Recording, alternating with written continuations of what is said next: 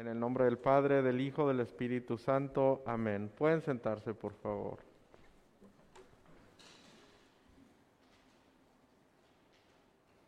Bienvenidos y bienvenidas todos. Es un placer verlos así en persona, aunque también estamos contentos de todas las personas que nos pueden ver desde su casa, ¿verdad? ¿Saben qué es un peregrino? Todos sabemos lo que es un peregrino. Pues un peregrino es alguien que está siempre moviéndose, ¿verdad? Es alguien que está siempre en movimiento. Y todos nosotros somos peregrinos porque siempre estamos en movimiento. El pueblo de Dios, si recordamos, han sido peregrinos también. Si recordamos a Abraham, a Sara, todo el tiempo viajando a donde pudieran encontrar pasto verde para poderles dar a sus animales y llevando a su familia, a sus pertenencias, mudándose a un lugar más seguro, a un lugar mejor, un lugar frondoso para sus hijos y sus hijas y los hijos de sus hijos, un lugar de libertad. Pero la libertad es algo gracioso, ¿verdad? Porque es posible estar encerrado en la celda más aislada de una prisión y sin embargo de alguna manera nuestro corazón puede cantar así como un arroyo que corre libre y podemos sentir libertad.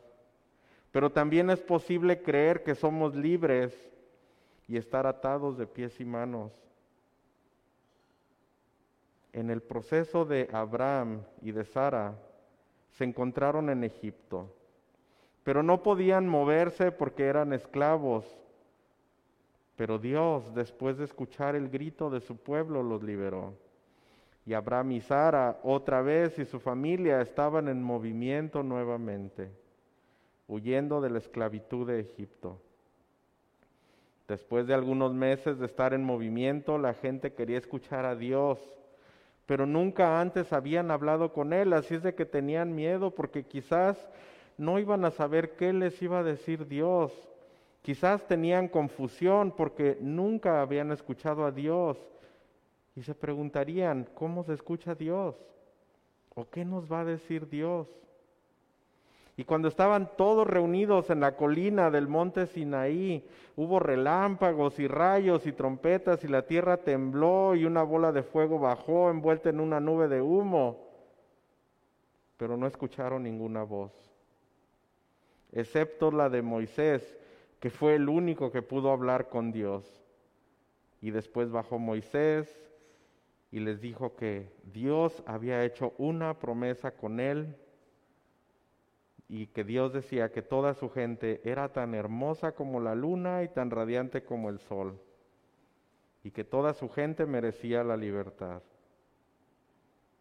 Pero recordemos que la libertad de hecho es algo extraño, pero también maravilloso, que viene como viene y alguien o algo fuera de todas nuestras puertas cerradas y de algún lugar dentro donde nadie puede tocarlo ni robarlo. Y cuando todos estamos encerrados en las celdas más oscuras de nuestras prisiones, convencidos de que estamos desesperados, abandonados y perdidos, nos damos cuenta que Dios está allí. Dios nos encuentra trayendo luz a nuestras tinieblas y susurrando amor a nuestros corazones hambrientos. Y Dios nos encontrará en nuestras cadenas y las romperá y nos traerá de nuevo a la luz del día. Y eso fue lo que pasó con los peregrinos. Los peregrinos continuaron moviéndose por 40 años más hasta encontrar su verdadero hogar después de cruzar el río Jordán. Y cuando llegaron a la tierra de Canaán, en donde plantaron la tierra, construyeron sus casas y criaron sus animales. Pero aún en casa seguían siendo peregrinos, moviéndose continuamente. Viajaban a Jerusalén, iban a las fiestas grandes a Jerusalén, viajaban a la Pascua y viajaban también a otras fiestas más. Y una de estas fiestas era la fiesta que hoy celebramos, la fiesta de Pentecostés, en la que le daban gracias a Dios por haber hablado aquel día con Moisés y por haberles dado la ley y por haber dicho que eran el pueblo que Dios tanto quería. y se reunían para eso y también daban gracias a Dios por la primavera y por la primer cosecha. Y es en una de estas fiestas de Pentecostés que los peregrinos, entre estos peregrinos se encontraban Pedro, Santiago, Juan y muchos otros de los seguidores de Jesús. Recordemos un poco por qué están aquí. Ellos todavía están escondidos después de que Jesús se fue y que los dejó con una gran duda, los dejó sintiéndose solos en un lugar incierto, porque era un lugar incierto que podría ser muy doloroso e inquietante. Y mientras que los demás judíos allá afuera celebraban la fiesta de Pentecostés, los amigos de Jesús todavía estaban sentados, recordando y esperando, encerrados, temerosos, sin saber qué hacer. Apenas habían pasado 50 días después de la muerte de Jesús, su amigo.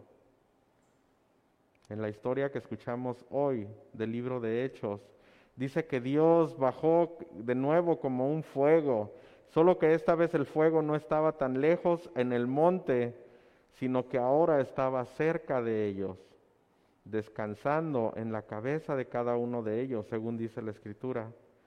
Y Dios habló de nuevo. Pero esta vez no sucedió como con Moisés, que solamente Moisés lo escuchó, sino que esta vez cada persona que estaba allí escuchó lo que decía Dios.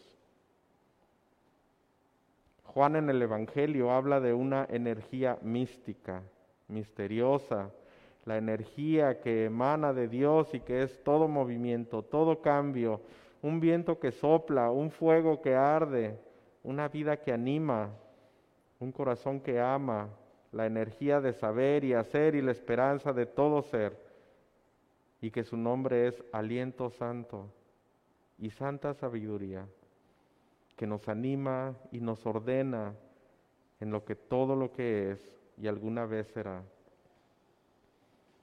Juan dice que el Padre enviará en su nombre al Espíritu Santo, que les enseñará todo y les recordará todo lo que les ha dicho. Y les dice que no dejen que sus corazones se turben ni que tengan miedo.